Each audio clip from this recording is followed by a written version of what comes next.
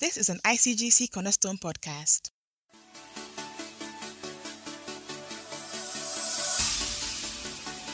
At Cornerstone, we believe in the power of the Word of God to transform lives and empower people to influence their generation. And now, time for the message.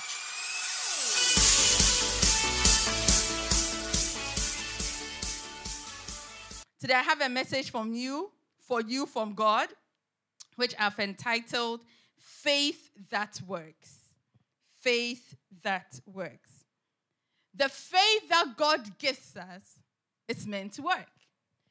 We are meant to put faith to work. We are meant to give faith an assignment. Faith is not meant to be dormant. Faith is not meant to be in a position of rest. In Romans 12, verse 3, the Bible tells us that God gives each and every single one of us a measure of faith. The day that you came to God and you made a vow that I'm going to serve you forever, I'm going to make you the Lord and Savior of my life, He gave you a measure of faith. He gave me a measure of faith. So let's say that measure of faith is 1. So when you give your life to God, He gives you 1 measure of faith. But the interesting thing about faith is that faith increases. Faith grows. The apostles in Luke 17, verse 5, they cry out to Jesus. And they said, Lord, increase our faith. We see you do so many things, and we know that the level of faith that we have will not let us possess the things that you have promised us. So increase our faith. We also hear Paul talk to a church in the Bible, and he tells them, he prays for them, he tells them that you church, the Thessalonian church, I pray that your faith will grow. So faith has the ability to increase. And one of the ways that your faith can increase in this year is if you put your faith to work. It's if you put your faith to work. You know, we've been fasting for 14 days. And, you know, whenever you have to fast after a month of celebration like December, it's not for the faint-hearted, right? So I personally like to fast. But whenever I'm fasting, right, every other sense in me is heightened. My sense of smell is heightened. My sense of sight is heightened. Because science tells us that if you lose one of your senses, every other sense becomes awakened. So during this fast, I can be sleeping in my house, and my neighbor 2 or 3 houses away from me can be preparing some goat's meat light soup. And your girl will be lying in bed, and I can already sense that God is sending a message to that woman for my sake. I can be sitting in traffic, and I can see from a distance the alasa seller. Like, I can see how she's majestically carrying that. If you want to bless me this year, you know the 2 things that I want. Goat meat, alasa. I'm a simple woman. So whenever I get hungry, my other senses awaken. But it's not just as normal human beings walking around. Jesus, God made flesh, when He was on earth, the Bible tells us that one day He was moving out of Bethany to Jerusalem. And the Bible tells us that He was hungry. The King of Kings was hungry. And Scripture tells us that He sees from far away, from a distance, He sees a fig tree. And He sees that fig tree has leaves on it. And so our King of Kings and our Lord of Lords is praying and hoping that there are fruits on that fig tree. Bible tells us that He goes towards the fig tree. And unfortunately for the fig tree, not for Jesus, there were no figs on it. Scripture tells us that there was a reason why there wasn't any figs on the fig tree. Because it wasn't the season of figs. But Jesus, however, told the fig tree, spoke to the fig tree that because you were not able to produce, because your job is to produce, and because you're not able to produce, you will never be able to feed anyone again. They continued their journey, him and his disciples, to Jerusalem, and this is what happened on their way back. Let's open our Bibles to Mark 11, 20 to 24. Mark 11:20-24. Now in the morning, as they passed by, they saw the fig tree dried up from the roots. And Peter, remembering, said to him, Rabbi, look, the fig tree which you cursed has withered away. So Jesus answered and said to him, have faith in God. For assuredly I say to you, whoever says to this mountain, be removed and be cast into the sea, and does not doubt in his heart, but believes that those things he says will be done, he will have whatever he says. Verse 24. Therefore I say to you, whatever things you ask when you pray, believe that you receive them and you will have them. Can I get an amen from you? There are three things that Jesus tells his disciples to do. He says, if you want to have a faith like mine, if you want to have a faith that works, there are three steps you have to take. And the first step that Jesus says is that you have to have faith in God. If you want to have the kind of faith that moves mountains, you have to have faith in God. Faith is not mystical thinking. Faith is not creative thinking. Faith is not wishful thinking. Faith is not positive thinking. Faith is believing in who God is, believing in what he says about you, that's his promises, and believing in what he has done. So when Jesus speaks to his disciples and say that, well, you have to have faith in God, Jesus is telling his disciples, have faith in who God is. Have faith in the essence of God. Have faith in God's characteristics. Have faith in his attributes. And in Genesis 1, we are told that in the beginning, God, I don't know about you, but Genesis 1 is one of my favorite scriptures. The intro alone is dramatic. The intro alone gives us a foretaste of who this God is. It says, in the beginning, God. The God that we serve, I'm here to announce to you that he's God all by himself. That he's not a God made by human imagination. He's not a God made by human hands. He exists all by himself. He cannot be destroyed. He cannot be nullified by what people say. He is in a category of his own. He is God all by himself. So Genesis intentionally said in the beginning, God. He exists outside of time. He has no age mates. He has no co-equals. He is in a class of his own. That is the God that we serve. But Genesis doesn't just end that in the beginning, God. It continues to say that he is the creator. He's the creator of the heavens and the earth. He's the creator of you and me and everything that roams on this earth. It is through him and for him for which everything was created. Nothing was created or nothing existed without God. God is the one who spoke the world into existence. And so when you have faith in God, you have to know that he is the creator of everything. Everything is under his foot. He is the God who roams and everything bows to him. He is God. But it doesn't stop there. Genesis tells us that in the beginning, God created the heavens and the earth. But the earth was without form and void. And the Spirit of God, it hovered over the waters of the deep. And then God steps and says, let there be light.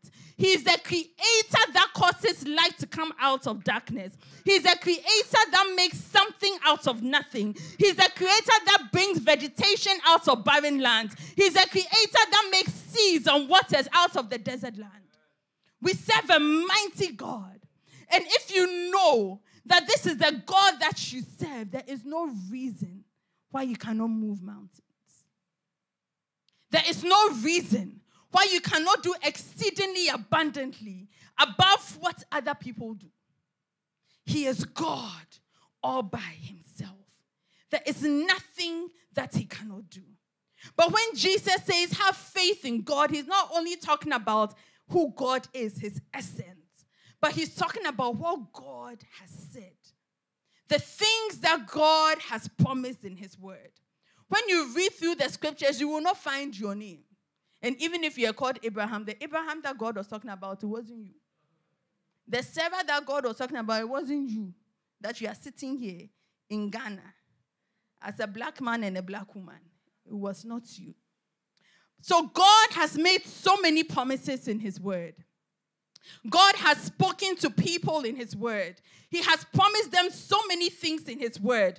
And the promises of God that he spoke years ago and decades ago and centuries ago, you can still claim them in your life. Even though your name might not be there, the promises in God, scripture tells us in 2 Corinthians 1 verse 20, that for the promises of God in him are yes, and in him are amen, to the glory of God through us. What this scripture is saying is that whatever promise that God has made to anybody in the Bible, it applies to you because it is amen and it is yes in Jesus. And I remember when scripture tells us that we are co-heirs with Christ, that we are in Christ. And so those that are in Christ, you should know that the promises that God gave in the Bible applies to you. It is living. It is potent. It is active. It is working. You can claim it into your life. So in Isaiah 41 verse 13, God says that he is our helper. The scripture says that, for I am the Lord your God, who takes hold of your right hand and says to you, do not fear, I will help you. In Deuteronomy 31 verse 8, he says he would never abandon you. This is what the scripture says. The Lord himself goes before you and will be with you. If you feel alone, this scripture is for you. When you feel like everybody has left you, this scripture is for you. He will never leave you, neither will he forsake you. So do not be afraid and do not be discouraged, because God will never leave you nor forsake you. In Isaiah 58 verse 11, it says that he is our satisfaction. You know, in the midst of January and in the midst of the Harmattan that literally came from nowhere, you need to be satisfied. So this is what Isaiah 58:11 says. The Lord will guide you always. He will satisfy your needs in a sun-scorched land and will strengthen your frame. You will be like a well-watered garden, like a spring whose water never fails.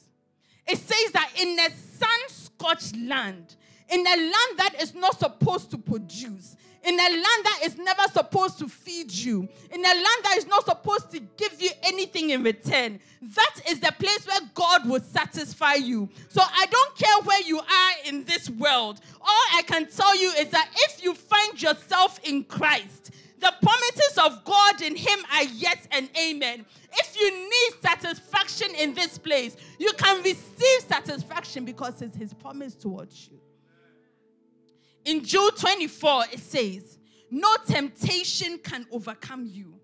It says, now unto him who is able to keep you from stumbling and present you faultless before the presence of his glory with exceeding joy. Now unto him who is able to keep you from stumbling. The things that cause other people to stumble, the things that cause other people to fail, the things that cause other people to fall, the things that cause other people to give up. God is saying that his promise towards you is that regardless of what other people's testimony is, he's going to keep you from tripping. He's going to keep you from stumbling. He's going to make sure that you become a well-watered garden. He's going to make sure that you triumph. He's going to make sure that you are victorious. You cannot stumble or fall. The Psalms tell us that he will send his angels concerning you to guide you in all your ways. They will lift you up in their wings so that you will not strike your foot against a stone. 1,000 may try to fall at your side, and 10,000 may attempt to fall at your right hand, but it will not come near you. You only observe with your eyes the punishment of the wicked. No matter what trap, no matter what agenda, no matter what scheme was planted to trip you, I declare over your life that you will never stumble, that you will never fall, that you will remain strong, that your faith will be strong, that your trust will be strong. His promise is to keep you. His promise is to keep you from falling. I love the scripture. Henry says you will not even stumble. Like, forget about falling. No. You won't even get to fall. Because he won't even allow you to stumble. Oh God. God's word is so sweet, guys. In 1 Corinthians 15, verse 57, he promises us victory over death. It says, but thanks be to God, who gives us victory through Christ. You have victory over any circumstance that comes your way. You have victory over death. You have victory over sicknesses. Nothing can come and attack you because victory is your portion. You are victorious going in. You are victorious coming out. There's victory that surrounds you. There's victory that surrounds your family. There's victory that surrounds your health. There's victory that surrounds your business. There's victory that overshadows your children. Wherever you go, you must see victory. It is your portion. In January, you see victory. In February, you see victory. In March, you see victory. In April, you see victory. Victory all around. I don't know what situation has lied to you that you will fail. Today, you have to claim the promises of God that you are victorious. Jesus also says, when he says have faith in God, it's not just having faith in who God is, his essence. It's not just having faith in God's promises, what he said, but it's also having faith in what God has done. The stories in the Bible, they are not fictional stories. They are not meant for you to just read and that's it. They are meant to encourage you. They are meant to show you and give you a glimpse of what can become your life and your story. So the stories that we hear of Hannah, about Rebecca, about Elizabeth, about Sarah, about how they were barren, but God steps into the scene and changes their story and changes whatever was called barren and makes them fruitful. You have that story in your Bible not because it's a nice story. Stop reading the Bible like a storybook. Read the Bible as God's manual to you. He's showing you who he is, his essence. He's showing you what he has done so that you can believe what is about to happen in your life. And he's showing you his promises. Number 2, step 2. Jesus says, not only must you have faith in God, but you must say something. At every point in your life, you're going to have something that opposes your faith in God. You're always going to have something that will challenge your faith in God. And that thing is what we call a mountain. You will face a mountain once you are alive in this world. Jesus faced mountains. So you will also face mountains. There is no drug, no immunity. Stop praying that the mountain will go. The mountain will be there. But I will continue to preach. Jesus is here using mountains as a metaphor. There is nowhere in the Bible where we see Jesus, right? King of Kings, Lord of Lords, go to a mountain, takes up the mountain, hurls it into the sea. There's no scripture. But Jesus is still saying that there are certain things in your life that are mountains. We don't see Jesus lift up a mountain physically, but we see Jesus feed the 5,000. We see Jesus calm the storms. And in this scripture, we see Jesus wither the fig tree. All those things are mountains. Regardless of how big it might seem or how small it might seem, right? Once it opposes who God is, once it opposes his promises towards you, once it opposes what he has done in the past, his reputation, it is a mountain. Anything that comes and tries to destroy God's reputation is a mountain. And so there are so many mountains that we face in our lives. And it can be the mountain of fear. Fear of the present. Fear of the future. It can be a mountain of depression. It can be a mountain of poverty. It can be a mountain of sickness. It can be a mountain of unfruitfulness. It can be a mountain of insecurity. It can be a mountain of timidity. It can be a mountain of confusion. It can be a mountain of anxiety. It can be a mountain of chaos. All those things are mountains. It's only those who have faith that can speak to the mountain. Because the mountain is not meant to stay in your life. For those whose faith is not in God, they are the ones who would accept and tolerate any mountain. This is how I am. I was born with this. You tolerate a mountain. It proves that you don't have faith in God. Those who do not have faith in God are those who wish that their effort will be removed, will remove the mountain. You think that it is by you, your wisdom, your connections, your ability that will cause you to move the mountain. Proves that you don't have faith in God. It is those who do not have faith in God who wish that in due course their mountains will disappear. Oh, we'll let it just, work itself out. It proves that you don't have faith in God. Those who have faith in God believe that mountains are supposed to be moved. They believe that mountains, they can speak to a mountain and it will dry up from the roots and will be thrown into the sea. It is those who have faith in God that can step into a situation and say, this is not of God. The one who has faith in God can see a situation and says that God has promised me something different. And what you're supposed to do according to Jesus is not to look at the mountain and smile. It's not to tolerate the mountain. It's to rise up and speak to that mountain. It's to say to that mountain, fear, be gone. Timidity, be gone. Anxiety, be gone. Self-doubt, be gone. You are not made to sit in your mountain. Mountains don't come your way for you to accept it. Mountains come or are there so that you can activate your faith and move it. And in this year, one of the assignments you have to do is to put your faith to work.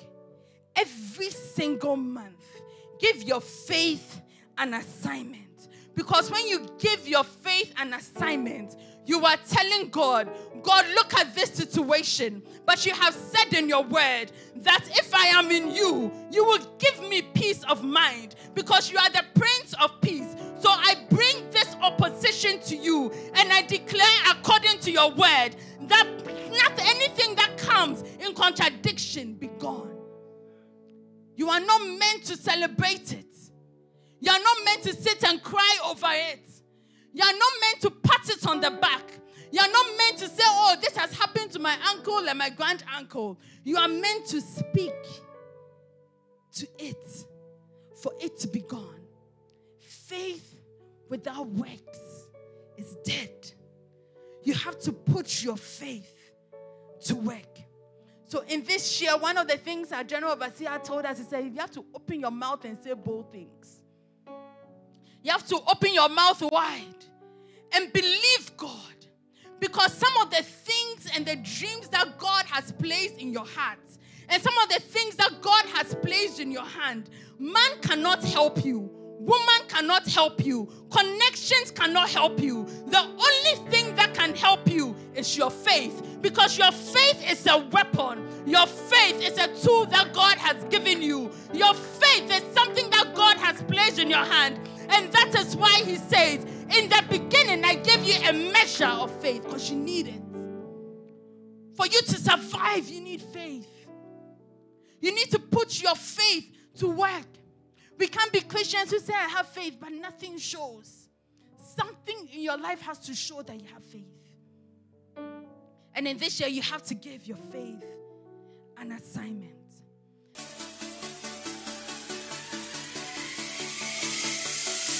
Thank you for listening to the message. God bless you.